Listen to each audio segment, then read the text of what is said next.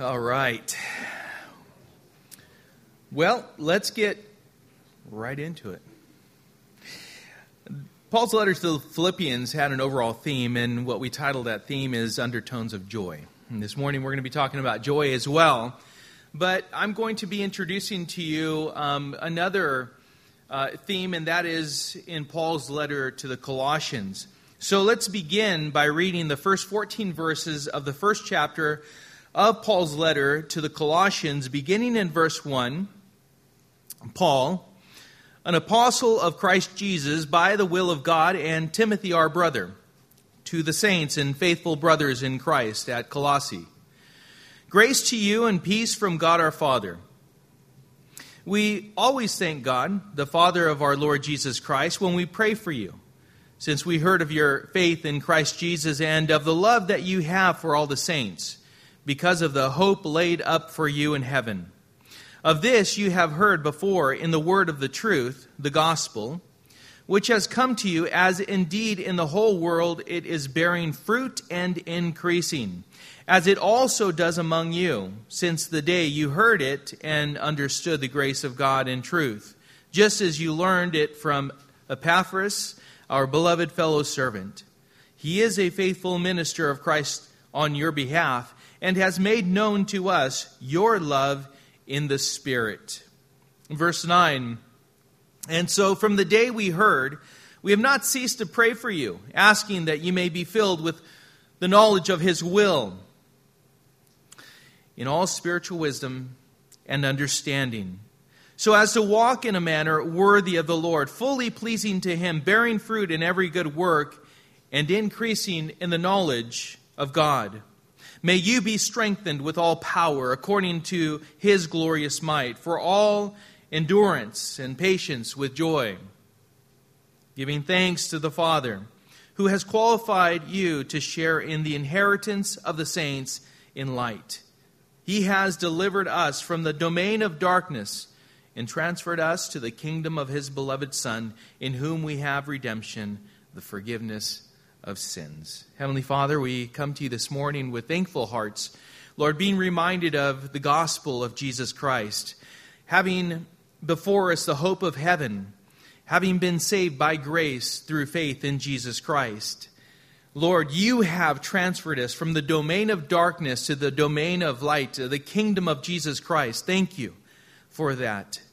And we ask, Lord, to give us understanding, to help us, Lord, to reflect on that, and that would serve to help strengthen us and give us endurance for the things that we face today. And so speak to us this morning, I pray, Father. Give us understanding by your Spirit. And we pray this all in Jesus' name. Amen. So the title of this morning's message is Redemption Through Christ and Nothing Else. For the letter of Colossians, again, we had undertones of joy in the previous letter. In this letter, we're basically going to give the theme, which is the theme of this letter, is that Jesus is enough. And that's it. That for the whole letter, what the Apostle Paul is trying to communicate to the brethren in Colossae is that Jesus is enough. He's sufficient for everything. And we'll understand why it was that he was bringing this to them and what it was to serve, for what reason. This letter that the Apostle Paul wrote to the church in Colossae was one of the letters he wrote while in prison in Rome. As customary, Paul's introduction includes, of course, who wrote it. It notes prominent companions. We know that there are others whom he has noted in letters previous. And in this case, it is Timothy, his beloved son in the faith. Noting that he writes this letter by the will of God, saying that he was prompted by God to do so. And it's addressed specifically to the church in Colossae, which is about 100 miles east of Ephesus. Ephesus being a coastal town in what we know today as being Turkey. So it's a coastal city as far as Ephesus is concerned. So going 100 miles east or inland, you will run into Colossae. And it sits just below Laodicea, again in present-day Turkey. So it kind of gives you an idea of where it is in the world. This letter is believed to have been written in about 62 to 63 AD, again while Paul was imprisoned in Rome, and it is written to the Gentiles. Now, we know that there were Jews that inhabited this area of the world, and yet the primary audience for this letter are the non-Jews. They're the Gentiles who are living in Colossae. Now, Colossae was not mentioned in Acts, nor was it a church that Paul planted. Paul had spent 3 years, again, just east of Ephesus, or just west of Colossae in Ephesus. He had spent 3 years there, and it could have been there that Epaphras became not only a believer, but from there took the message of the gospel and spread it out through the whole area, through the whole region. We know that he impacted Laodicea and Hierapolis as well. We know also by this letter that Epaphras was in contact with Paul and had let him know of the condition of the church, which is wonderful to do. That fellowship between, you could say, pastors, shepherds is very important. For me, I have a wonderful fellowship with other senior pastors, and I get together with them every month. But we also can call each other, and we pray for each other, and we talk about the things that are going on within the church. So I understand this relationship that Epaphras had with the Apostle Paul, especially if perhaps it was through the Apostle Paul that not only he came to faith, but was encouraged to plant this church and to continue to strive and to work hard to minister to the saints there. Now, Paul mentions Epaphras and addresses him. This is really important. This is his endorsement. This is what he's saying of Epaphras. He addresses him as a faithful minister of Christ on your behalf. He is described as a man who is completely given to the benefit of those whom he is writing to. He is a faithful minister for your sake. I just want to let you know. Oh, how important that is to have someone of stature as the Apostle Paul to write just those few words on behalf of someone else. To know his sincerity for the care of those whom he has been entrusted with. So why this letter? This is an important element to understanding why this letter is so important to us today. You see, this church was young. It was a church that was in the midst of a city that was just outside Laodicea and Hierapolis, as I had mentioned earlier, which at this time, those two, which we know Colossae was actually at that point a couple hundred years earlier, those two were major market towns on the east and west trade routes. So going back and forth, they were important. And itself, again, was once a major market town itself. An important trade route.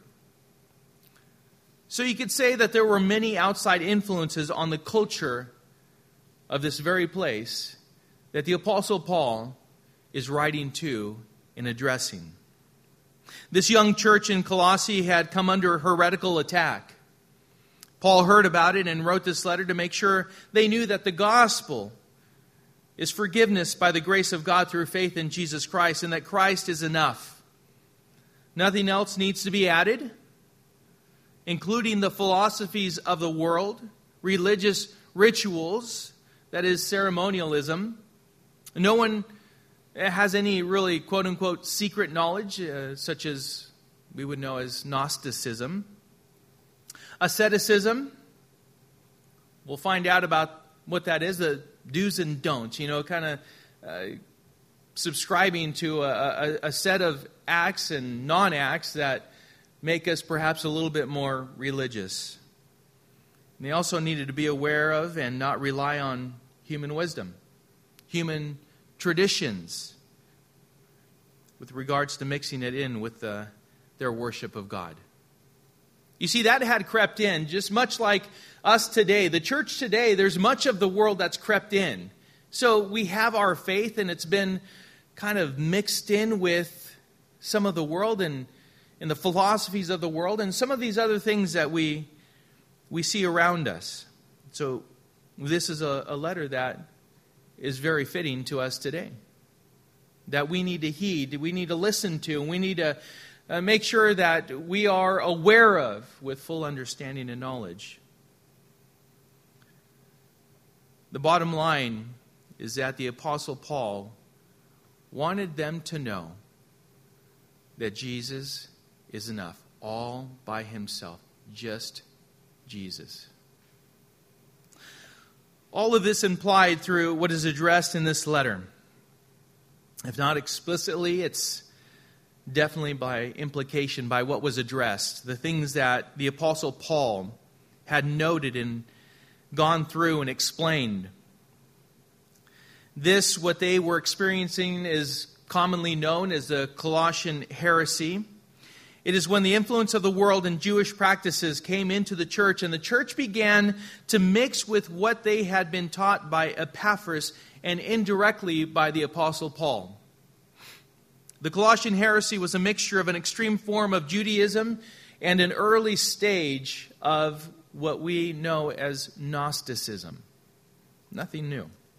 In Colossians chapter 2, verse 23, the Apostle Paul writes, "These have indeed an appearance of wisdom in promoting self-made religion and asceticism and severity to the body. But they are of no value in stopping the indulgence of the flesh." No value whatsoever. Not a little bit. Not, you know what, it could help out if you kind of go along. No, nothing. He said no value. Period. Zero. Zilch. Nada. So the purpose of Paul's letter is to refute this heresy that had crept in so quickly into the church in Colossae, and reinforce his brethren by exalting Jesus Christ, being the very image of God, Creator, eternal and sustainer of all things, the head of the church, the first to be resurrected, preeminent, the fullness of his deity, and him as reconciler. All of these things are noted here, and they are addressed with, and it's the very things that we need to come back to.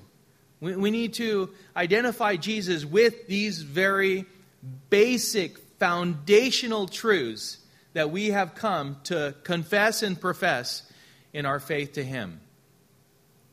Therefore, as we see the Apostle Paul, and we'll learn,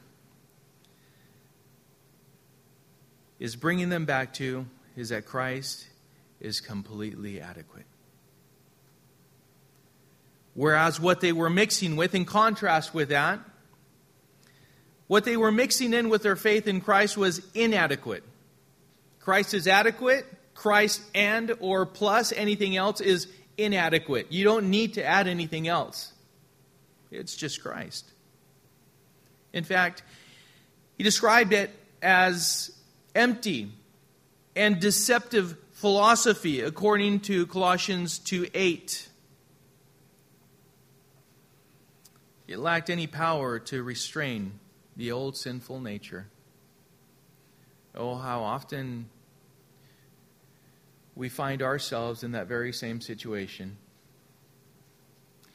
You know, the one thing that the enemy will always distract us from is a simple truth that the Word has everything we need. Everything that we need is right here, found in the pages of Scripture.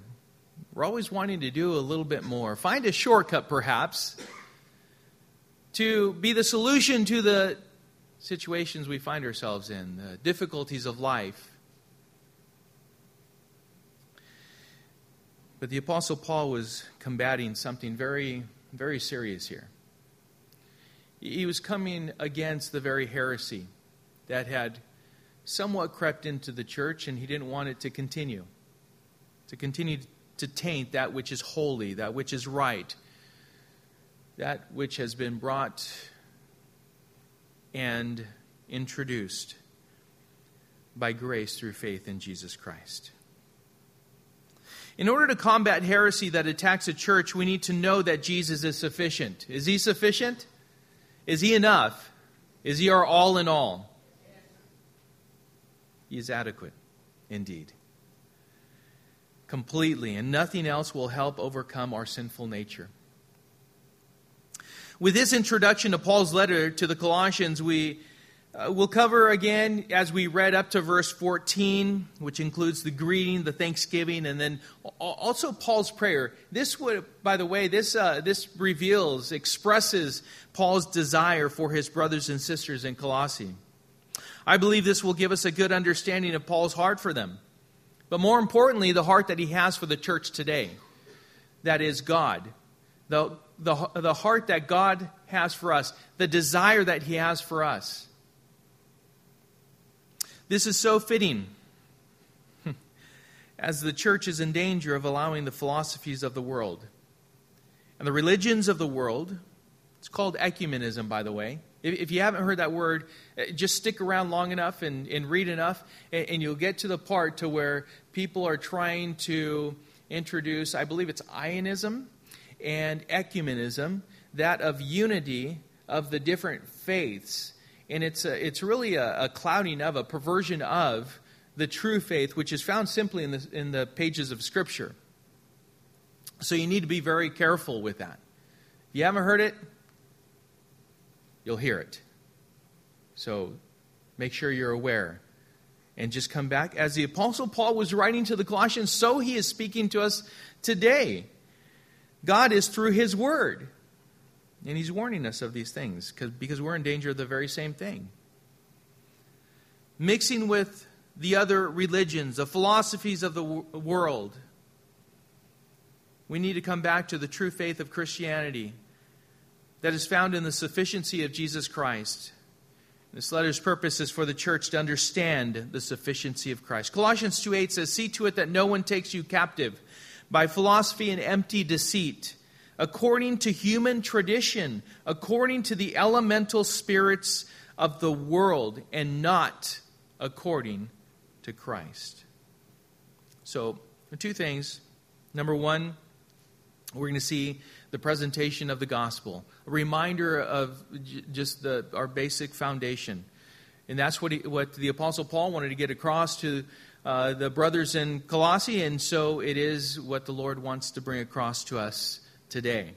Secondly, a prayer to be filled with godly wisdom. So that was his prayer, that the church would be filled with godly wisdom. We'll find out what the details to that godly wisdom and what that produces in a few moments. But these are the two things and how we're going to break down this morning's message. So basic elements of our faith that we tend to complicate with time. We do. Just give us enough time and we'll complicate anything. Anything. We do. Just come back to the basics. We can even weaken by letting our guard down. The moment you let your guard down, the enemy is relentless. He's right there. He wants to punch your lights out. He does. He wants to take you out. So let us not be weakened by letting our guard down, okay, to the things of the world. Let's read once again the gospel. This is how, and this was, by the way, this was something that was introduced to the brothers and sisters there. They already knew this. Isn't that funny? Because Epaphras was a faithful servant. And yet the Apostle Paul found that he definitely thought that this was important enough to write them and make sure that they understood. Verse 3. We always thank God, the Father of our Lord Jesus Christ, when we pray for you, since we heard of your faith in Christ Jesus and of the love that you have for all the saints, because of the hope laid up for you in heaven. Of this you have heard before in the word of the truth, the gospel which has come to you, as indeed in the whole world it is bearing fruit and increasing, as it also does among you. And since the day you heard it and understood the grace of God in truth, just as you learned it from Epaphras, our beloved fellow servant, he is a faithful minister of Christ on your behalf and has made known to us your love in the Spirit. So obviously, The church in Colossae was special to the Apostle Paul, and so was Epaphras, their pastor. Epaphras was responsible for bringing the gospel to this location, and he was a native of the city. And we know that Epaphras not only worked hard on their behalf, but we know according to Colossians 4:13 that he also took the gospel to Laodicea and to Hierapolis. And so these were located just north of Colossae and to the northwest of Colossae. Hierapolis is just northwest of the city. So Epaphras was someone who not only, he went to his Jerusalem, you could say, but he also went to Judea. You could say that the Apostle Paul went to the ends of the world, right? But this is something also that we should be encouraged with. We ought to take the gospel to our Jerusalem, but also how far does the Lord want us to go with the gospel of Jesus Christ? I mean, here was one man that impacted not only Colossae, but also Laodicea and also Hierapolis. Just one man going with the gospel of Jesus Christ. In verses 3 and 4, Paul tells them that he always thanks God for them when he prays for them. He's thankful for them. You know, when we pray for each other, we ought to go before the Lord thanking God for that person. That kind of, you know what that does is it sets our minds toward that person in a way that expresses the love of God toward them. Being thankful for them. I'm thankful for my wife. I'm thankful for my son. I'm thankful for my friends, my brothers and sisters in Christ, for my coworkers. Oh, that sets our mind in the right place. And it helps us to express ourselves through prayer and intercede on behalf of them with the love of God. And so he tells them he always thanks God for them when he prays for them. And Paul is always praying for them.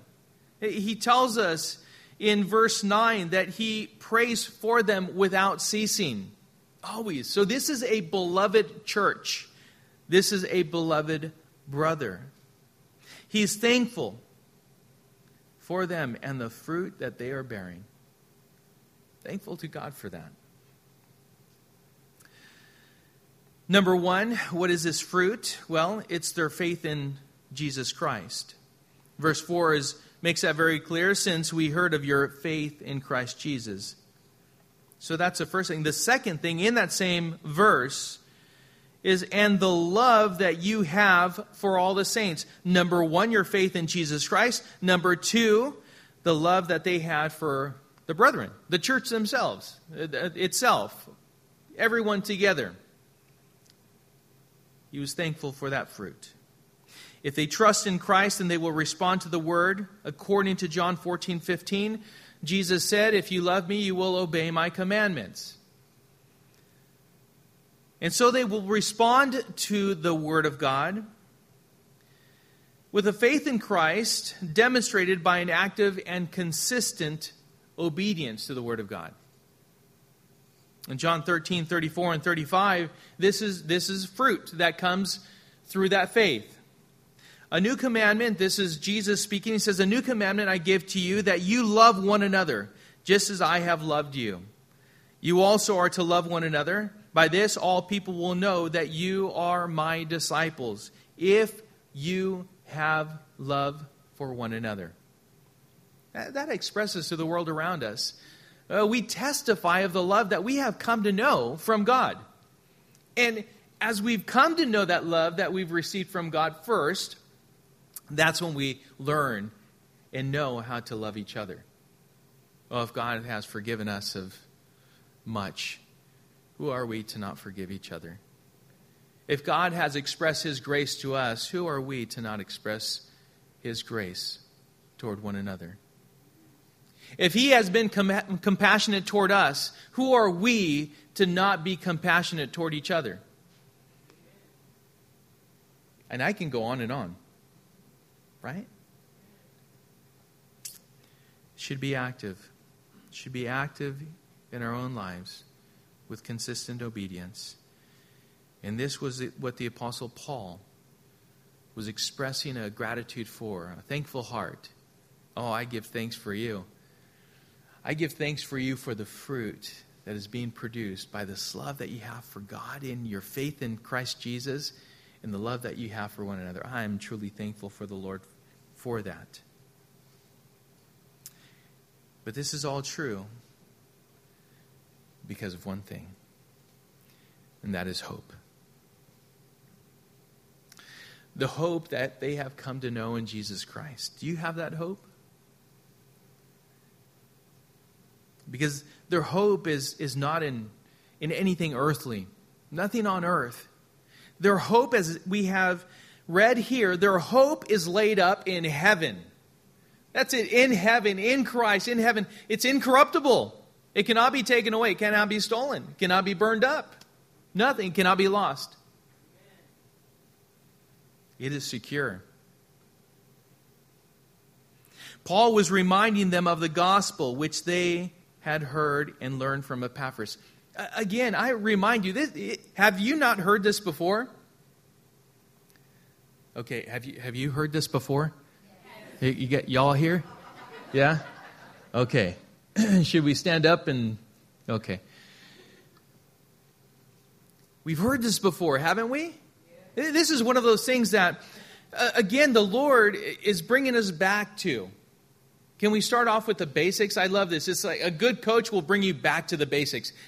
Guys, we're all over the place. I remember my coaches in baseball. What in the world are you doing? Hot dogging, doing this and that. You're all over the place. We're going to go ahead and bring it back to the basics. It's like, oh, we're in trouble. Right? We're not quite doing it right. Just back to the basics. We need to be reminded of that. Just the basics of our faith. Paul also wanted them not only to know what they had heard and learned from Epaphras, but he also wanted them to know that the gospel was bearing fruit. Yeah, I want you to know that just as it's bearing fruit here in Colossae, with you, just know that it's bearing fruit all over the world. All over the world. Not just here, but it's all over. I want you to be encouraged by this, because the gospel is spreading everywhere rapidly, and the hope that you had come to know, others are also coming to know. Be excited about that. This is wonderful. The gospel of Jesus Christ is spreading throughout the whole world. Be encouraged. Back to the basics. I cannot express enough the importance of being reminded of the hope we came to know and understand in Christ Jesus. The forgiveness of sins and the hope of heaven by grace through faith in Him, where it's laid up. We need to be reminded of that often. And in verse 8, in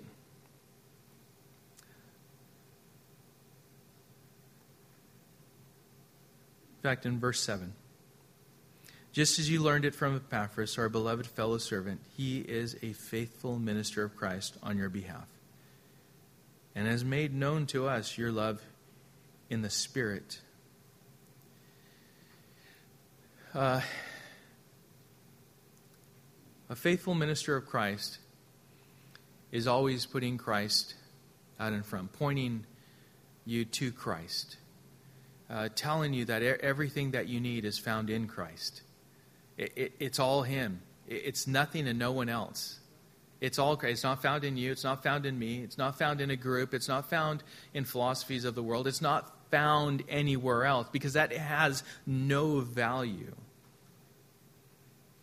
Epaphras was a faithful minister of Christ. And the Apostle Paul was telling them, he's serving you. He's serving you. And he has communicated to us, he has expressed to us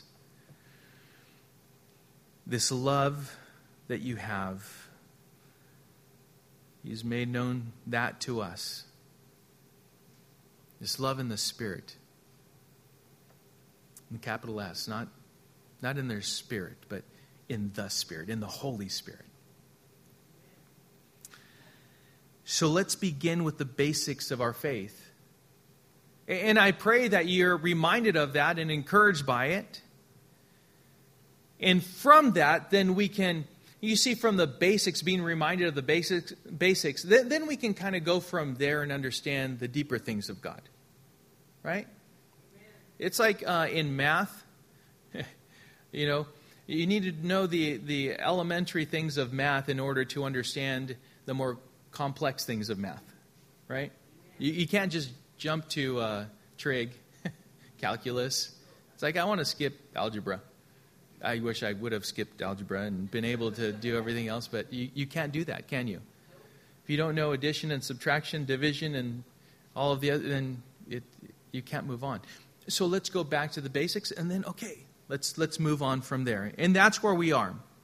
So let's begin with the basics of our faith, which we have, and move on from here, just as Paul did with the Colossians. Number 1, a reminder of the gospel. Number 2, be filled with godly wisdom. Verse 9 says, and so from the day we heard, we have not ceased to pray for you, asking that you may be filled with the knowledge of his will in all spiritual wisdom and understanding, so as to walk in a manner worthy of the Lord, fully pleasing to him, bearing fruit in every good work, and increasing in the knowledge of God. How important it is for prayer, the prayer of the saints. And that's what the Apostle Paul was communicating to them is this is important, this is what I do, and this is my prayer for you. Prayer is especially important when a church and or a believer is young. I look back on the first few years of this church, and I can tell you I'm truly thankful to God for everyone who prayed for this church and for us. Because there are many things that he kept us from. I am thankful, truly thankful. And we are continuing to grow in that understanding of how it is that the Lord desires for us to fellowship, what it is that's important for the church to give itself to. But it is especially important that prayer be present in the early life of a believer, in the early life of a church. Paul committed himself to pray, and then he committed himself to pray a little more, and then he committed himself to pray a little bit more. Continued prayer, interceding on their behalf. Why? Because he knew that the enemy would be actively working to distract and deceive them, to take them off course from their faith, and at the very least, reduce their effectiveness as witnesses of Jesus Christ and their faith. He knew that the enemy would move in to pollute and pervert the gospel of Jesus Christ. It's the same thing that happens today, especially with new believers and new churches. Oh, what can we do? Here's something that creeps in. A new church has a handful of people. What can we do to increase the number of people we have? Wrong focus. Shouldn't go that way. You go down that slippery slope, you'll find yourself being a seeker-sensitive church.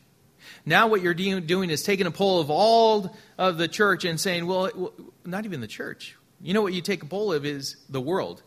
What will attract you to come to the church?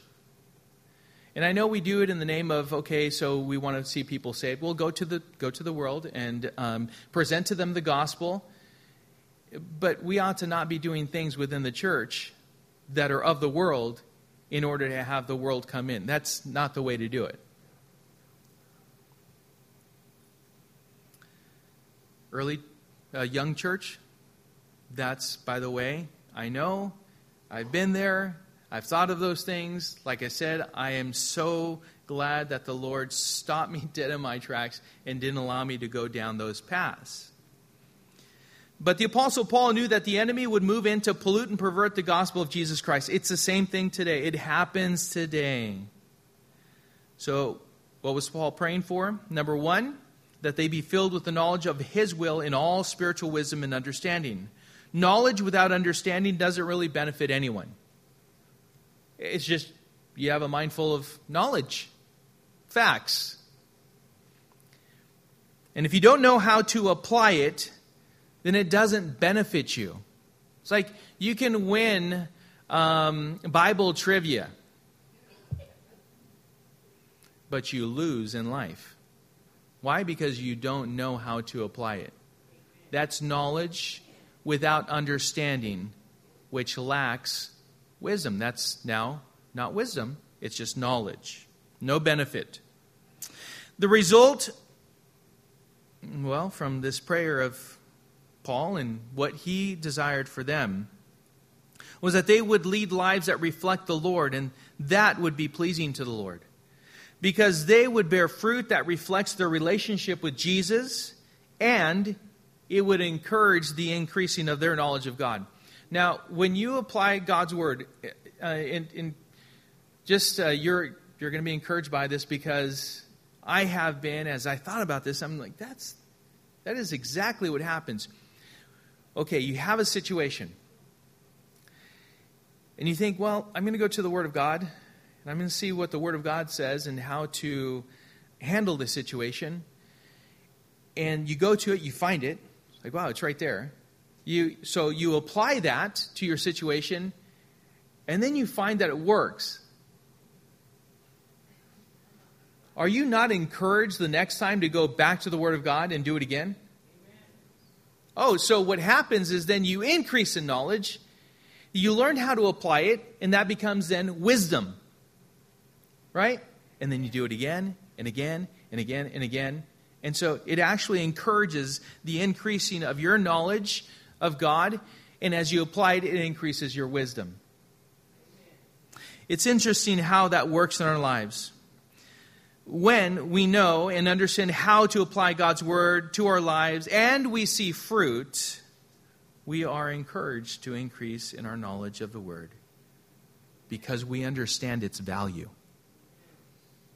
Oh, now it's precious. Where do we go? Oh, it holds great value in our lives. Now this begins to be very important. It cannot leave our hands. We are always going back to it. It's our reference for life and godliness right here.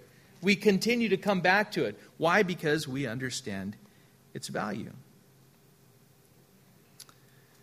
God's Word is truth in every way. This goes on from there to produce what Paul was referencing: strength, endurance, patience with joy, and a thankful or a grateful perspective toward God. Now it's like, it's all a win-win situation here. You continue to go back to the Word of God. You see how it works. And so you're grateful to God. You're thankful toward Him. It gives you strength, endurance, patience with joy. It gives you all of those things. And this is what Paul was praying for them to possess. This is what God desires for you today. This very thing. Joy reflects a heart of confidence and hope. This is why we can and should possess joy regardless of the circumstances we're faced with. Because we know the one who knows all things, and He offers to us His wisdom to handle them in a manner that reflects that wisdom and glorifies Him. And then in verse 15, Paul in his prayer is giving thanks to the Father for their inheritance. Their inheritance that is known in Christ, and through their redemption through Him. Their qualification, as the Apostle Paul addresses here, to share in this inheritance of the saints in light, is a mention of the plan of salvation that they have come to know personally. In other words, hey, listen, it's not because of something you earned, but it's something inherited through Jesus Christ. It's because of what Jesus has already done. He is our rescuer. He is our deliverer. He has rescued us from condemnation and darkness and Satan's domain to the realm of God in light, the kingdom of His beloved Son, Jesus Christ. I find that too many people do not understand this deliverance and this rescue. You've been rescued, you've been delivered from the domain of darkness And yet, too many people are still allowing it, that is, the domain of darkness, to affect them.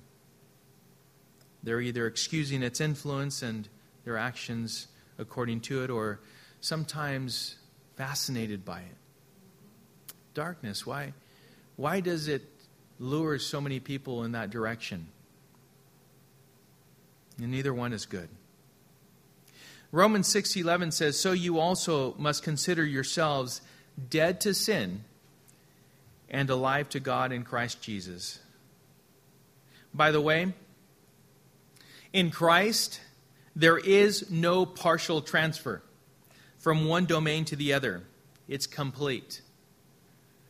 Jesus was fully adequate to deliver us from darkness and into light. Completely. It's a complete transfer. There's nothing in between.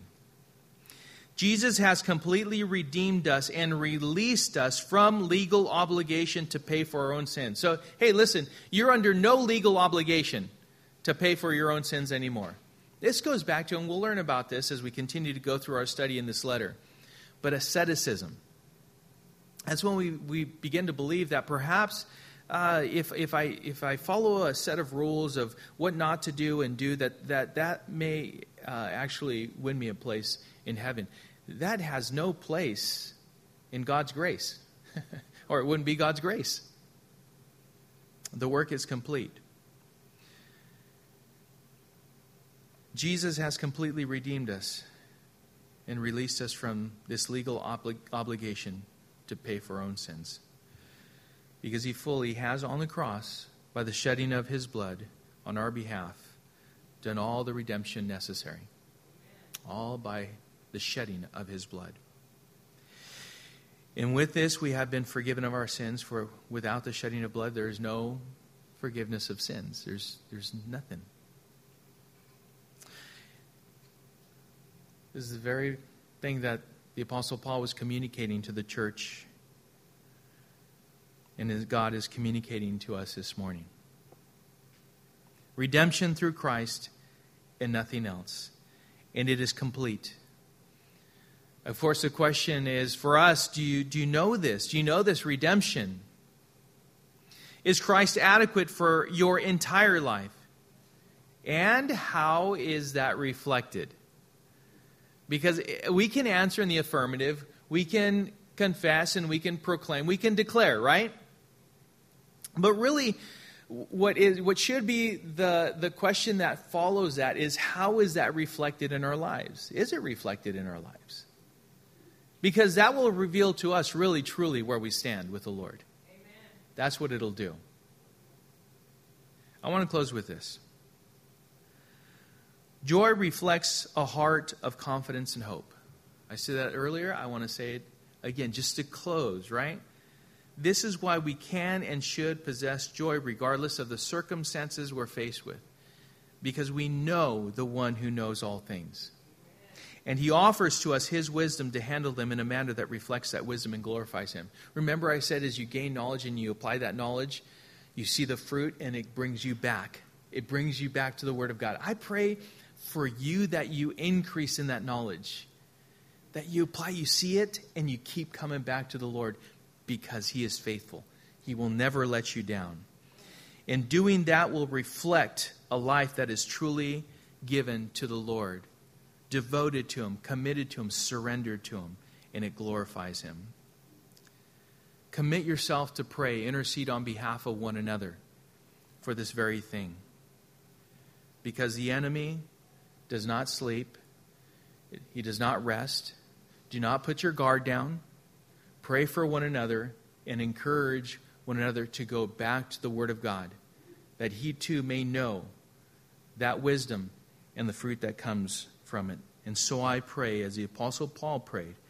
And so from the day we heard, we have not ceased to pray for you, asking that you may be filled with the knowledge of his will in all spiritual wisdom and understanding, so as to walk in a manner worthy of the Lord, fully pleasing to him, bearing fruit in every good work, and increasing in the knowledge of God. May you be strengthened with all power according to his glorious might, for all endurance and patience with joy, giving thanks to the Father who has qualified you to share in the inheritance of the saints in light. Heavenly Father, that is our prayer. And I ask, Lord, that you would give us that understanding, that you would fill us with your Spirit, and that we would be mindful of your presence in our lives. I pray for anyone who is here that does not know you. I ask, Lord, that you would help them understand that forgiveness is offered by grace through faith in Jesus Christ. It's not of works, lest any person, any man would boast. We can't boast about our salvation. It's been done completely and sufficiently by Jesus Christ, our Lord and Savior. And I pray, Father, that if anyone does not know that personally, that today be the day of salvation, that they would cry out to you, ask for forgiveness, and ask you to be Lord and Savior of their lives. Give them a new heart, a new life. Fill them with your Spirit and give them understanding of what we just went over this morning, that they too would know that joy that no one can take away because of our hope in heaven through Jesus Christ. Thank you, Lord, for this morning in your word. May it speak to us and resonate in our hearts as we go about our day and about our week. May we be encouraged with the basics of our faith, knowing first and foremost how it is that we've been saved, and then from there, apply your word to our lives, that our wisdom may grow in you, and you may be glorified. In Jesus' name we pray. Amen.